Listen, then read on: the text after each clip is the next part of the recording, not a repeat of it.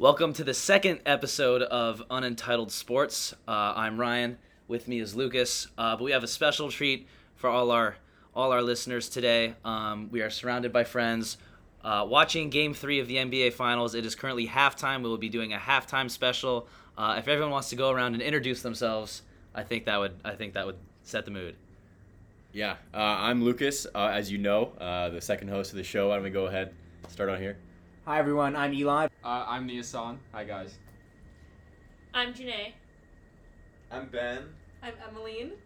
There you go. And I think that's really how you have to go and watch a game like this in the finals, surrounded by a support group, because at halftime where we are right now, I need support. we're down 14 or so. 12, and I think. 12.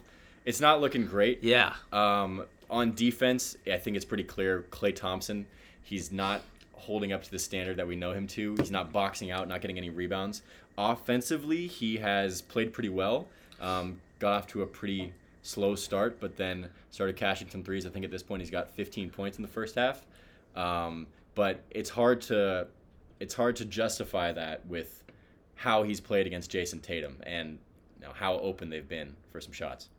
Do you think they should close the game with Klay? Yeah, I mean, Klay's the second splash bro. He's the heart of the team. I think that there's no way that you go in a finals game without closing with Klay. Maybe, if you're trying to get experimental, but is this the time? Game 3 on the road, you want to go get experimental? Is Klay still the second splash bro? Shut the fuck up. Jordan Poole No. splashes more than Klay now. First of all, wrong.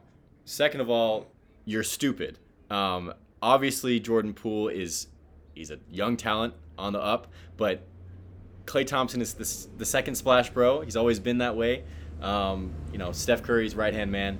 I don't think that if you're trying to play this game to win, you don't close with Klay Thompson, especially with the offense he's played so far. He showed a little bit of shine on the defensive end. Obviously, it hasn't been great, but he's capable of being a good defender. We see, his legs are back. At least they clearly are on offense.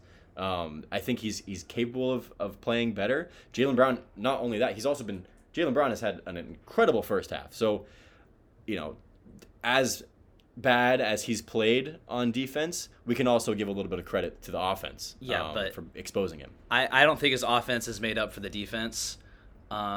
He is still the second splash. They're now three splash bros, but one's like the Draymond? brother that's Jordan Poole's like the brother that's way younger. Bielitsa. Yeah.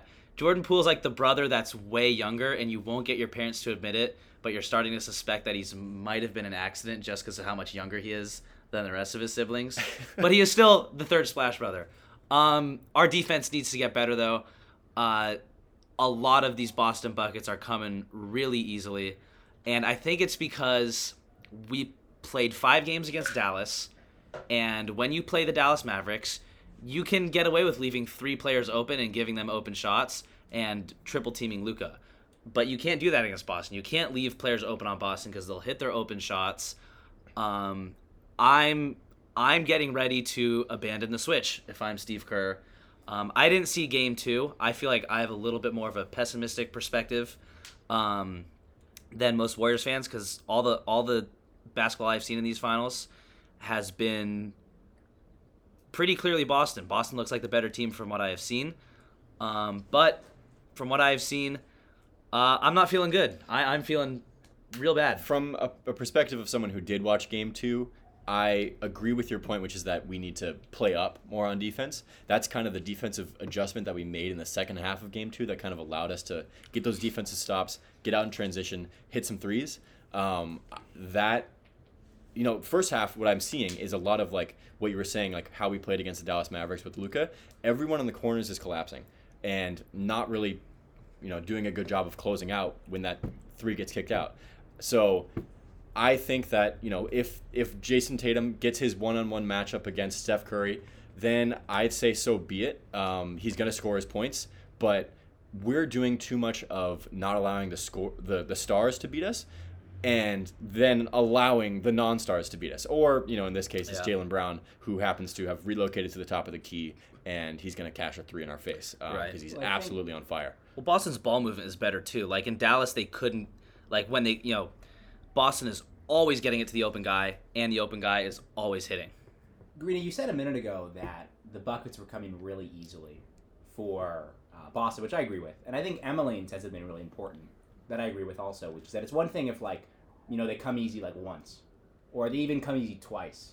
But I think there were 3 baskets in a row where they just came super easy for the Celtics. They were just wide open, back to back, like not even that much time in between them, which is really just not something that you can take, as a respecting defense. Like, I wouldn't put up with that personally. So I think if I'm Steve Kerr in the locker room here, I'm, letting our guys know, like, you need to do better next time. Yeah. You need to do better in the second half if this is even going to work out at all. This guy knows ball. He clearly knows how to talk ball too. Yeah. You could say the guy loves talking balls. So, Well, and there was a guy who played for Boston. You couldn't leave him open. His name was Ray Allen, and with Ray, you couldn't leave him open because he would cash all his open shots immediately. You can't do that with Ray. I think you can't do that with Ray. You can't do that with Boston. With a historic franchise like Boston Celtics, right now they're not locked down. They don't have a shooter like Ray Allen. They have guys like Derek White, who are capable shooters, but they're not the player that hey, we cannot let this guy have an open three. So that kind of influences the entire defensive outlook. You don't game plan for Derek White. Exactly. Who on the Celtics are you okay with scoring then? Like you're saying, we can't let the Well, role players. nobody. But I mean, I would much prefer having Jaylen Brown or Jason Tatum go 1-on-1 against either Looney or Steph Curry if they succeed in switching enough. Ideally, it's not either of those players. But go 1-on-1, attack towards the basket, and then I hopefully take a little fadeaway. Because that's what happened in Game 1 in the first half. That's what happened in Game 2 in the second half. And when that happens, we win because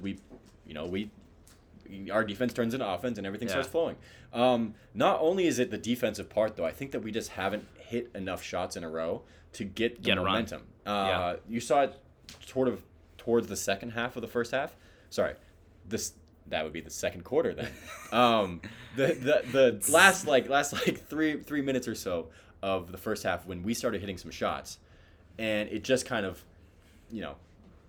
made their defense just fall apart a little bit more. It's an avalanche effect. So I am actually not too scared going into the second half, which seems to be starting pretty soon. But what do you think? Do you think that we can make the adjustment?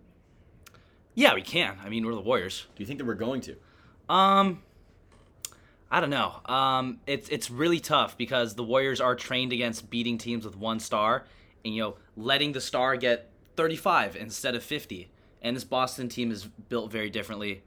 So I don't know. This is definitely, I feel like this is kind of uncharted territory for the Warriors. If you had to pick one player that needs to play better or needs to, go on a little run, who do you pick that on the Warriors that's going to give us the most impact?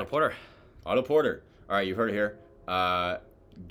Second half has started now. Robert Williams hits a little easy layup, so it's not looking great so far. But as I said before, we got the sports system here. Hopefully we're still around for another episode of the podcast. This is all we have for now. We'll catch you in a bit. Thank you for listening.